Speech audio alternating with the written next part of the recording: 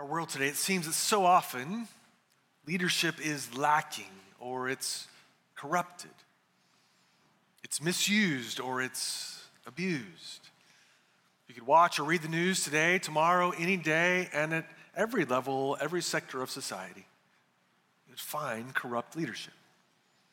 In government, in organizations, in business, even sadly in the church. So we may see a need for healthy leadership, but it's tempting to wonder, is that even possible in the world today? Is the best case just some moderately bad leadership, slightly better than others? So it's easy for me, I think for us, to become cynical about even the potential of leadership. If we meet or hear of what we think might be a good leader, we wonder what's really going on underneath. This, of course, is not a modern struggle, but it's been one in every age, in every society, in every time in history. In the midst of that, though, there is a longing inside of all people everywhere for quality, healthy leadership. We see it in nation after nation, people after people, different solutions to it, but a longing to find some way that people might be led well for their good. And as we're beginning a new series in the book of 1 Samuel, that's what we're going to see across this book. It's one of the reasons we're calling this series In Search of a King, because that's a key theme in 1 Samuel. As we're going to see God's people longing for leadership as they're experiencing corrupt leadership. They're experiencing the ramifications of sinful leaders. They're longing for a king. Now, they're longing for a human king, of which there is some value, but their need and our need is actually much deeper than simply a good human leader. We need more. And so today we're going to see corrupted leadership. Yet in the midst of that, hope. Hope for us today and also hope for eternity. So if you have a Bible, turn to the book of 1 Samuel, to 1 Samuel chapter 2. Today we'll be in 1 Samuel 2, starting in verse 12. And you can find it in the Bibles near you on page 226. Page 226. So I encourage you to open up a copy of the Bible, open up a Bible app, just so you can see the text in front of you as we work through this passage today. If you're newer to reading the Bible, the larger numbers are the chapter numbers. So we'll start in chapter 2, and the verse numbers are the smaller ones. So we'll start in verse 12. We'll work our way through verse 36. And if you don't own a copy of the Bible, we as a church would love to give you one today as a gift. So at the back of the room, there's a stack of Bibles. There's a sign there following the service. Please grab one of those and take it with you as you go today. And then for all who are interested, we have some journals that we often give away as a part of a new series. So we have some now for 1 Samuel at the back and by the door. And if you open it up on the left-hand side, there's just the biblical text. Right-hand side, some room for notes. Depending on how long the sermon is, that may or may not be enough room there to follow along. But they're free to you. And so we'd like anybody who would like one to can take one at the back table, also in the entryway as well. So the second week in our series in 1 Samuel chapter 2, beginning in verse 12. Now the sons of Eli were worthless men. They did not know the Lord. The custom of the priest with the people was that when any man offered sacrifice, the priest's servant would come while the meat was boiling with a three-pronged fork in his hand, and he would thrust it into the pan or kettle or cauldron or pot. All that the fork brought up, the priest would take for himself. That is what they did at Shiloh to all the Israelites who came there. Moreover, before the fat was burned, the priest's servant would come and say to the man who was sacrificing, "Give meat for the priest to roast, for he will not accept boiled meat from you, but only raw." And if the man said to him, "Let them burn the fat first, and then take as much as you wish," he would say, "No, you must give it now, and if not, I will take it by force." Thus the sin of the young men was very great in the sight of the Lord, for the men treated the offering of the Lord with contempt. Samuel was ministering before the Lord, a boy clothed with a linen ephod. And his mother used to make for him a little robe and take it to him each year when she went up with her husband to offer the yearly sacrifice. Then Eli would bless Elkanah and his wife and say, "May the Lord give you children by this woman for the petition she asked of the Lord." So then they would return to their home. Indeed, the Lord visited Hannah, and she conceived and bore 3 sons and 2 daughters. And the boy Samuel grew in the presence of the Lord. Now Eli was very old, and he kept hearing all that his sons were doing to all Israel, how they lay with the women who were serving at the entrance to the tent of meeting. And he said to them, "Why do you do such things? For I hear of your evil dealings from all these people. No, my sons, it is no good report that I hear the people of the Lord spreading abroad. If someone sins against a man, God will mediate for him. But if someone sins against the Lord, who can intercede for him?" That they would not listen to the voice of their father, for it was the will of the Lord to put them to death. The boy Samuel continued to grow, both in stature and in favor with the Lord and also with man. There came a man of God to Eli and said to him, "Thus says the Lord, did I indeed reveal myself to the house of your father when they were in Egypt, subject to the house of Pharaoh? Did I choose him out of all the tribes of Israel to be my priest, to go up to my altar, to burn incense, to wear an ephod before me? I gave to the house of your father all my offerings by fire from the people of Israel. Why then do you scorn my sacrifices and my offerings that I commanded for my dwelling, and honor your sons above me by fattening yourselves on the choicest parts of every offering of my people Israel? Therefore the Lord, the God of Israel, declares, I promise that your house and the house of your father should go in and out before me forever. But now the Lord declares, far be it from me, for those who honor me I will honor, and those who despise me shall be lightly esteemed. Behold, the days are coming when I will cut off your strength and the strength of your father's house, so there will not be an old man in your house. Then in distress you will look with envious eye on all the prosperity that shall be bestowed on Israel. And there shall not be an old man in your house forever. The only one of you whom I shall not cut off from my altar shall be spared to weep his eyes out, to grieve his heart, and all the descendants of your house shall die by the sword of men. And this that shall come upon your two sons, Hophni and Phinehas, shall be the sign to you. Both of them shall die on the same day. I will raise up for myself a faithful priest, who shall do according to what is in my heart and in my mind. And I will build him a sure house. He shall go in and out before my anointed forever. And everyone who is left in your house shall come to implore him for a piece of silver or a loaf of bread, and shall say, please put in one of the priest's places, that I may eat a morsel of bread. This morning in our passage, we're going to see this emphasis. Be alert to the destructive power of rebellion and see God's gracious provision. Be alert to the destructive power of rebellion and see God's gracious provision. We'll look at this passage in three different scenes. So first we'll see corruption displayed. Second, correction resisted. And then third, comfort promised. So first, corruption displayed in verses 12 through 17. Last week as we began this book, we were introduced to a family. Lived in a small town, had no power, no authority, no influence. A man named Elkanah and his two wives, Peninnah and Hannah. Peninnah had several children, but Hannah had none. Hannah's heart was broken by this, and Peninnah, the other wife, provoked her as a rival every year, reminding her she had no children. Every year, the family would make their way to Shiloh to worship at the tabernacle. God had given the tabernacle a special tent where it would be set up in Shiloh, and God's people would gather there, and they would come and worship the Lord and offer sacrifices. So Elkanah and his wives would each year make their way there. After years of this broken-hearted suffering, Hannah went and prayed as she wept, praying that the Lord would give her a child. And we saw last week that in fact God did. God graciously answered her prayer and gave her a little boy who they named Samuel. She took care of him until he was weaned to the Lord, but then took him to the tabernacle, for she had promised the Lord, if you'll give him to me, I will give him back to you for his whole life. So she took the little boy Samuel to the tabernacle. He was then raised by Eli, the priest, and Eli's sons, Hophni and Phinehas.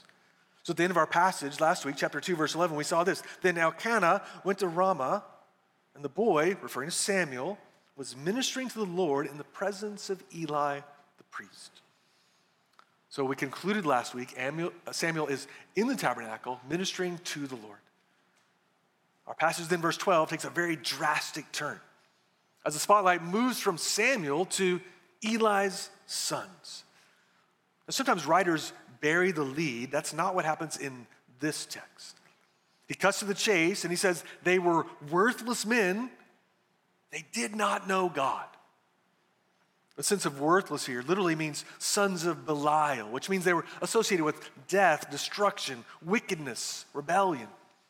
This term later was associated with Satan himself. And we're told they did not know the Lord. This would be bad enough for any of the people of Israel, but these men were priests. Their entire life was to be knowing the Lord, knowing his ways, his law, seeking to obey and live in a godly way. And they were to teach others God's way. They were to lead God's people in worship of him and to offer sacrifices for God's people. And yet they did not know the Lord. I mentioned last week that the culture of the day, as 1 Samuel begins, is the culture that we find at the end of the book of Judges. In Judges 21:25, it says this, in those days there was no king in Israel, and everyone did what was right in his own eyes. So that's what's happening at the beginning of 1 Samuel. There's no king. Everyone does what was right in their own eyes. Now that's true of the Israelites in general, but even more so, evidently, that's true of the priests, the leaders of God's people, are doing only what is right in their own eyes. And one of the key roles of the priest was to offer sacrifices to God at the tabernacle on behalf of God's people. So God's people would bring a variety of different animals that they would come as a sacrifice. And God's word had outlined certain ways that the priests were provided for from the sacrifice. So depending on the animal, a certain portion of the animal was to be given to the priest. This is how the priests were provided what they needed. That was God's good design to provide for the priest through that. But here we see these men were exploiting the people. For they would send their servants to the people as their boiling meat. And we're told they came with a fork, and undoubtedly this was a large fork. And they stuck it into the boiling meat, trying to get as much as they possibly could. And they brought it out and they took it home. This was not God's good design. But in time, it seems evidently they got tired of boiled meat. And these priests said, we want something more than boiled meat. We want the best meat, and we want to grill it ourselves. So they would go to the people before the sacrifice, before it's even cooked, and they would say to us, give us the meat before the fat is burned, meaning before the sacrifice. We want to choose the choicest meat so they can grill it themselves. And this also was not God's good design. And we see that clearly in verse 17. Look down at verse 17. Thus the sin of the young men was very great in the sight of the Lord, for the men treated the offering of the Lord with contempt. So they were sinning against God's people, the people they were representing, the people they were offering the sacrifices for, but even more than that, they were sinning against God himself. Now, what fueled their sin? Well, undoubtedly, a driving part of it was simple greed. God was providing for them through his designed means what they needed, but in their mind, it just wasn't enough. But in addition to greed, it seems also to have been a sense of entitlement. We deserve more. We are serving as a priest, after all. We're serving all these people, so we're entitled not just to this meat, but the very best meat. So we deserve for this sacrifice that we're making. Underneath it all, pride. Pride that had taken root in their hearts, which fueled then the greed and the entitlement. And these led to their misuse of their authority over the people. Greed, entitlement, pride were dangerous and devastating sins then for them. And dangerous and devastating sins today for us. Greed is a sin that is typically easy to see in others, so very hard to see in ourselves. Easy to say, wow, he must really be greedy. And so easily we can find a way to justify what's actually probably greed in our own heart. Now, some of you might say, I'm a poor student. I have no money. I've just got debt. How can I be greedy? But of course, it's very possible to be greedy with nothing. In addition to greed, we have entitlement, where we say, I deserve this. I have a right to this. We have pride that so easily takes root in our hearts. Friend, I wonder if you think about your own life, your own heart, your own mind, where might greed have taken up residence in your heart? Where do you find comparisons to others, jealousy, envy of others? What about entitlement? How does that show up with a roommate, with your family, in the workplace, as a student? Friend, where is pride thriving in your life? And because it's so difficult to discern on our own lives, that's why we need Christian community. We need other people who will help us see. Because so easily we can justify our choices and actions and make a good case, at least to ourselves. So friend, let's pray. Pray that God would help us to see, to discern, to be sensitive to the very real danger of greed, pride. So we see corruption displayed, but then second, we see correction resisted in verses 18 to 26. It was bad enough that Hophni and Phinehas were doing what they were with the sacrifices, but there's even more. Look down at verse 22. Now, Eli was very old, and he kept hearing all that his sons were doing to all Israel and how they lay with the women who were serving at the entrance of the tent of meeting. So at this point, Eli was quite old, so evidently he's not quite as directly involved in the work of the tabernacle. But undoubtedly, he was enjoying the fruits of their labors with the meat. All of them were consuming these choicest of meats. And apparently word has reached him of how his sons were exploiting their power to sexually sin against these women who'd come to serve the Lord. They were at the tabernacle to serve the Lord, and these men were sinning against them. What horrific, sinful actions by these in power and authority. We see what Eli says to his sons, verse 23, why do you do such things? For I hear of your evil dealings from all these people. No, my sons, it is no good report that I hear the people of the Lord spreading abroad. So Eli brings correction, warning to his sons. Well, we'll see that in spite of the egregious sins, though, he actually took no action against them. In fact, it was really only a half-hearted warning.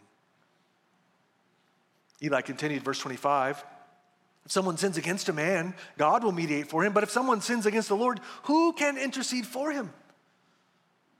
But they would not listen to the voice of their father. So the sons were sinning against others, those who were bringing the sacrifice, they're sinning against these women. And God's word, it gives clarity. Here's what you should do if you sin against another person. So there's much guidance on what they could do, should do to those they were sinning against. But they were not only sinning against others, but also against the Lord. Now, God in his law had also given means for us to address our sin against God. Well, what's the means of that? It is a sacrifice given to God as a means of atoning for their sin. Except they're the priests who are corrupt in their very offering of sacrifices. So they could do nothing to atone for their own sin because of their contempt for God's design and his sacrifices. And in the end of verse 25, they would not listen to the voice of their father, for it was the will of the Lord to put them to death. So they resisted their father's correction. And then we see this weighty and sobering statement. It was the will of the Lord to put them to death.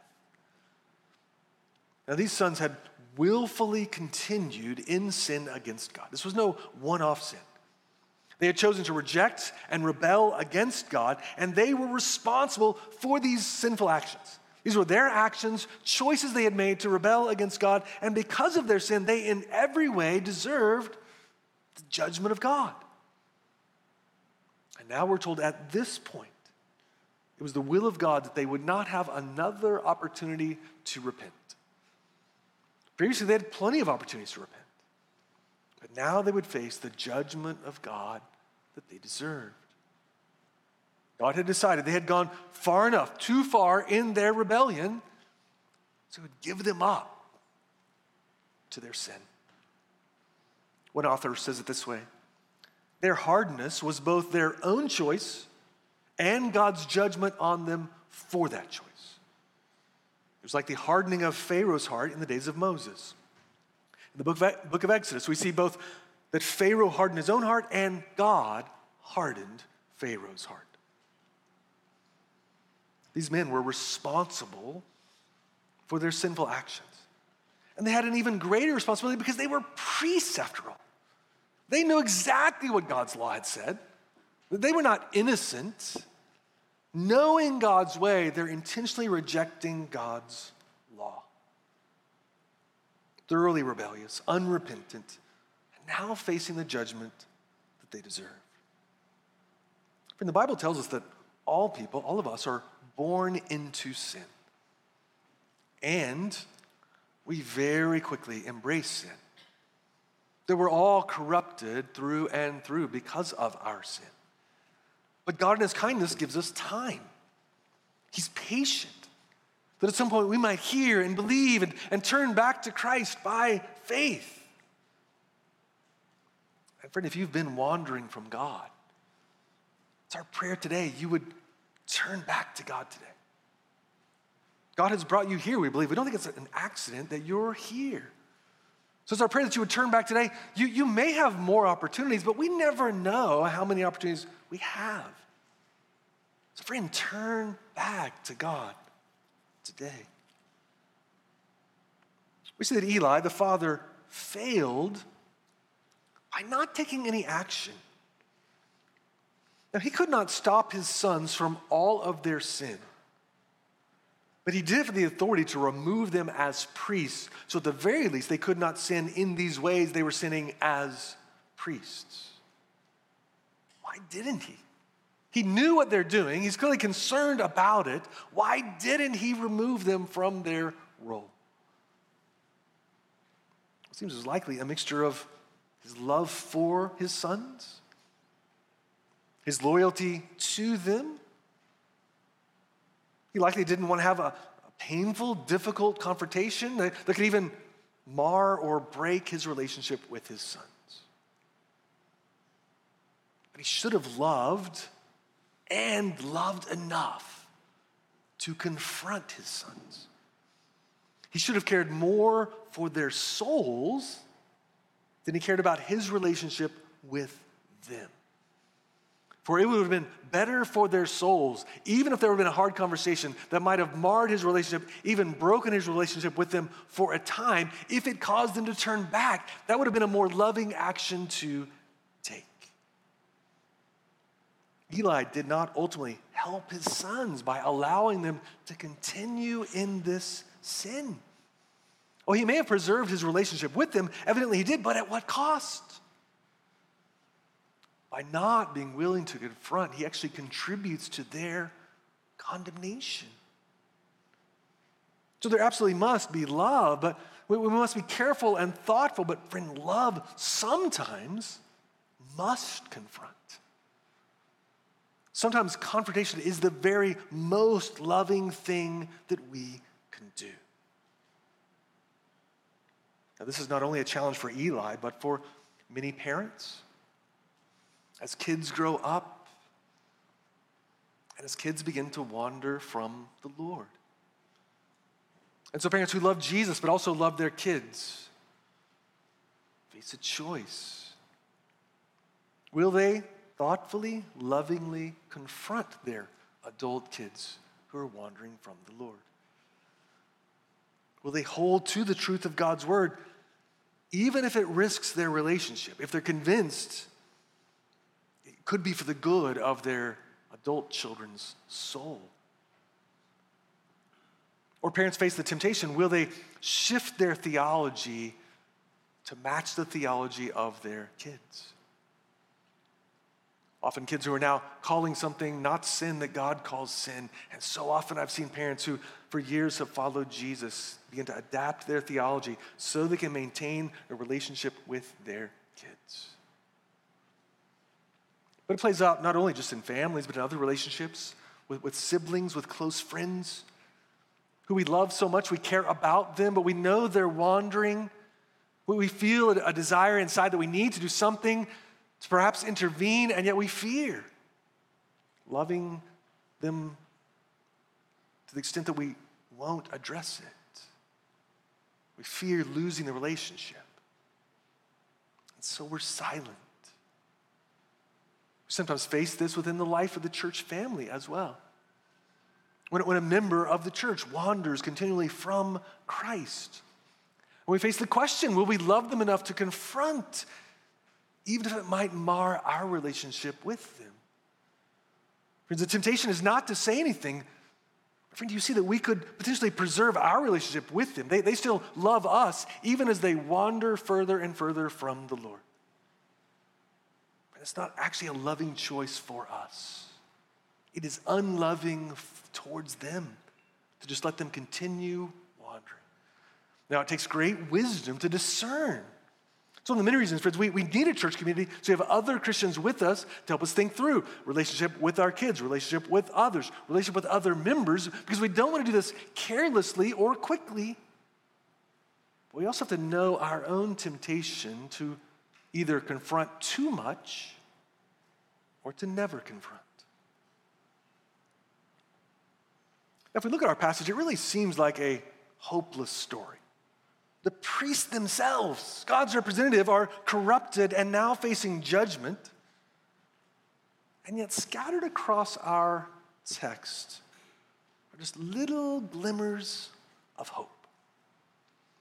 It's sort of like when winter drags on in Boston sometimes. It doesn't always do that, but sometimes it drags on. If you're newer to Boston, sometimes it still snows in July. So, no, actually it doesn't. But let's just say it's a longer winter, right? You're tired of the snow, and it's March.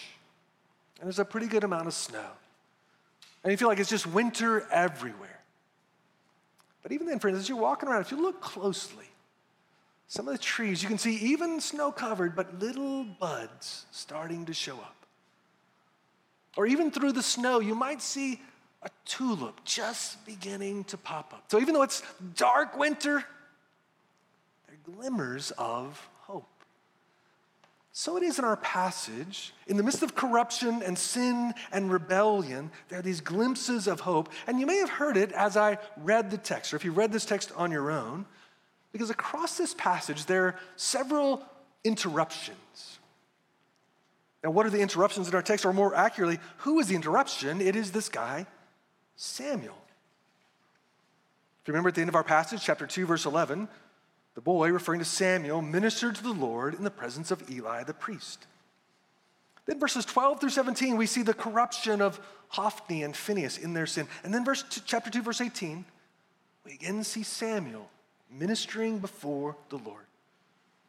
We're told of his parents' yearly visit, of the Lord's blessing on Hannah in verse 21.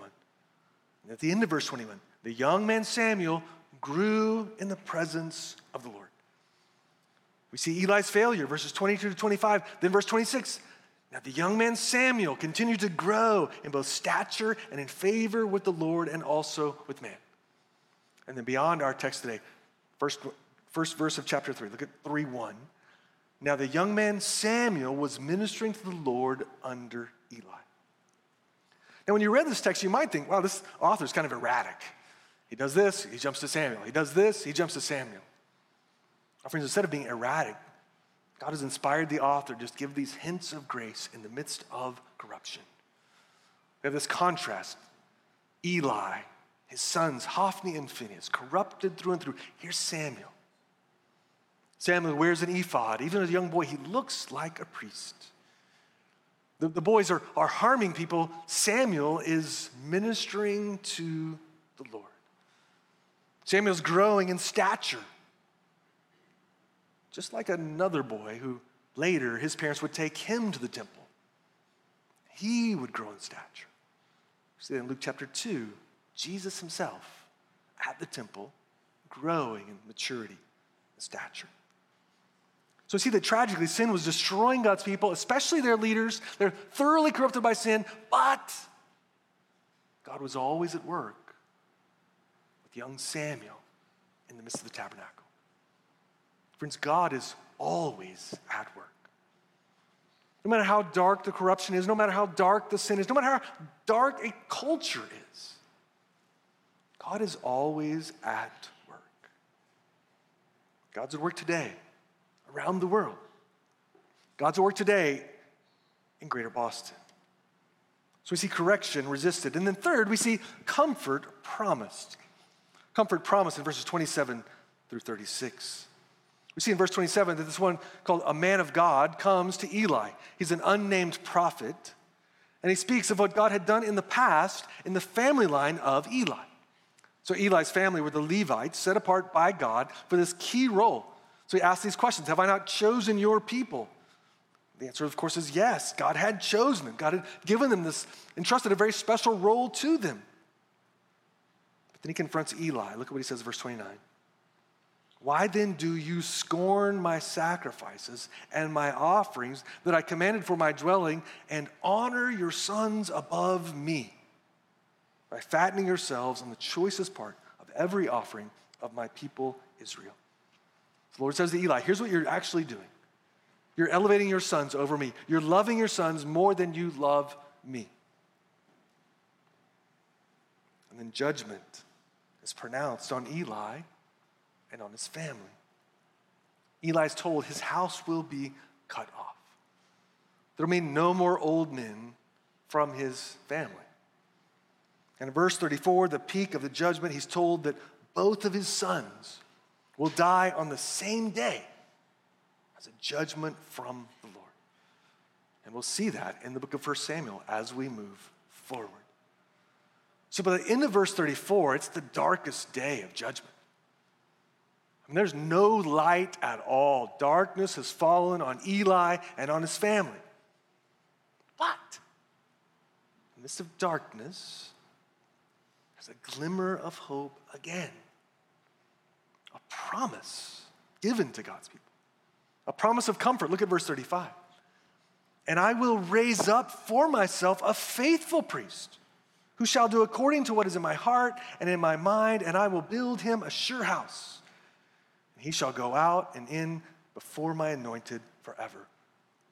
So even though Eli's family, they're finished, they will have no more role going forward. He makes a promise. I will not leave you without a priest. I will provide a priest, and I will provide a faithful priest to you, unlike Eli and Hophni and Phinehas. Now, this promise has multiple levels of fulfillment, as so often we see in God's word. When we read it, we first wonder, well, is this referring to Samuel? Is that who this faithful priest is?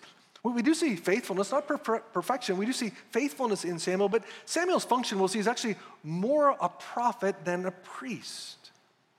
So I think, well, this may not be actually referring to Samuel, though it could be. But the description continues to, we think about, in the years that would follow, there would be this one called Zadok, a man who would be a faithful priest. One of the Levites who would be not perfect, but true and faithful, fulfilling this promise to an extent. But the description in verse 35 seems to go beyond what just a merely human priest can do. I will build him a sure house. He will go in and out before my anointed forever. Then he'll do all that is in my heart. So it seems there's someone beyond Samuel, beyond Zadok. It's pointing to another priest who was to come. And that priest has come. And that priest is Jesus Christ. He, the priest, unlike any other. Jesus was perfect, unlike Hophni and Phinehas. Jesus never sinned. Jesus never took advantage of those under him. He never took, Jesus always gave. It was his very nature to generously give and give and give. And he, the perfect high priest, gave the perfect final sacrifice. And what was the final sacrifice that Jesus, the perfect high priest, offered? It was himself. He gave himself on the cross in the place of sinners and rebels like us, an act of love for those thoroughly corrupted by sin, running from God. Friend, if you're not a Christian, we're so glad you would spend part of your Sunday with us. I want you to know this is the story of Christianity, not of good people, for we're not good people. Not of righteous people, because we're not by nature righteous at all. It's a story of a Savior who came to do for us what we could never do for ourselves. The very Son of God who came near and lived a perfect, sinless life. He never sinned like the priests in our text. And he willfully chose the cross, that on the cross he would take the judgment we deserve in our place. He would bear our judgment, that stunningly, his righteousness would be credited to us. So through his death and resurrection, he provides salvation as a free gift to any and all who'd receive it by faith. So it's available to you today. This may be very new to you. This may be the very first time you've heard of this. And we pray that you would feel comfortable exploring Jesus with us. So that might be, for now, simply coming back next Sunday morning and hearing and singing together. Or at some point now or in the future, you may be interested in talking with someone about Jesus. We would love to do that. We won't try to pressure you to anything, but to answer questions or read the Bible with you. If you're interested in that, you can write that on your Connect card on the back. You can just check that box. Or I'll be at the door on the back. I'd be happy to talk with you. Or if you came with a friend or a family member and they're a Christian, I'm certain they would love to tell you more about Jesus. And friends, for those who are Christians, we have a sure hope, an unbreakable hope, because of our perfect high priest, Jesus. The book of Hebrews is so helpful to us as it portrays what it is that Christ has accomplished. And Hebrews 7:23-27 says this: the former priests were many in number because they were prevented by death from continuing in office. But he, Jesus, holds his priesthood permanently because he continues forever. Consequently, he is able to save to the uttermost those who draw near to God through him, since he always lives to make intercession for them. For it was indeed fitting that we should have such a high priest, holy, innocent, unstained, separated from sinners, and exalted above the heavens. He has no need, like those high priests, to offer sacrifices daily, first for his own sins, and then for those of the people, since he did this once for all when he offered up himself. Friends, that's what Jesus Christ did. He came, offered himself once for all. And if you remember earlier in the text, Eli had asked a very important question. Verse 25, he said, if someone sins against a man, God will mediate for him. But if someone sins against the Lord, who can intercede for him? It's a very important question. If we sin against God, who can help us? Who can intervene? Who can reconcile things between us and God? We have no means of doing that ourselves. No human is sufficient for that. Who can do it? Jesus can do it. Jesus has done it through his cross. He interceded for us through his death on the cross. He continues interceding for us day by day by day. Friends, Jesus has done for us what we could never do for ourselves. And the good news is his work is complete, perfected. Hebrews 10:11-14 says this, and every priest stands daily at his service. This was the case when Hebrews was written, offering repeatedly the same sacrifices which can never take away sins. But when Christ had offered for all time a single sacrifice for sins, he sat down at the right hand of God, waiting from that time until his enemies should be made a footstool for his feet. For by a single offering he has perfected for all time those who are being sanctified. Do you hear? There are no more sacrifices needed. We may wonder, why do Christians not bring sacrifices when we gather on Sunday? It's a reasonable question if you've read the Old Testament. Well, why don't you have to carry a lamb or a goat? It's because there are no more sacrifices needed. Those sacrifices were not sufficient. They were preparatory. Jesus, though, the final sacrifice has been given. That's why we never have to bring a sacrifice. He is the perfect sacrifice. Because Jesus is the very Lamb of God who takes away the sins of the world. He's the faithful and final high priest. That's why we don't have priests anymore. That's why we don't need priests. Jesus is the final priest. And he is the anointed and reigning king. So friends, because of this, there is hope for sinners like us. There's hope for you. This hope is not found in what we do or what we will do, but in Christ's work. So there's good news for salvation as a gracious Savior. It's good news when we've been wandering from God. Or maybe that's where you've been, wandering from God lately. Maybe you've literally been far from God and far from his people. Or maybe you've been physically near, attending a church or attending this church regularly. But you know in your heart, your mind, you're very far from God. Friends, there's no better day to return to your gracious, welcoming Father than to do that today. And friends, for we who are Christians, we have a sure, unbreakable hope in this finished work of Christ. So we're secure in our always faithful priest, Savior, and King Jesus. And we're empowered now by him, by the Spirit, to continue to grow in grace. So this week, it's possible, friends, for us to fight greed and grow in generosity. It's possible to resist entitlement by his grace, make progress, and to fight pride and grow in humility. Not perfectly, but friend, we really can make progress as Christ is at work in us. So we can live this week, friends, with an alertness to the reality of sin and its destructive nature, but also with hope. Christ is faithful. He's with us and in us by the Spirit. He's the faithful high priest. He will help us make progress until the end.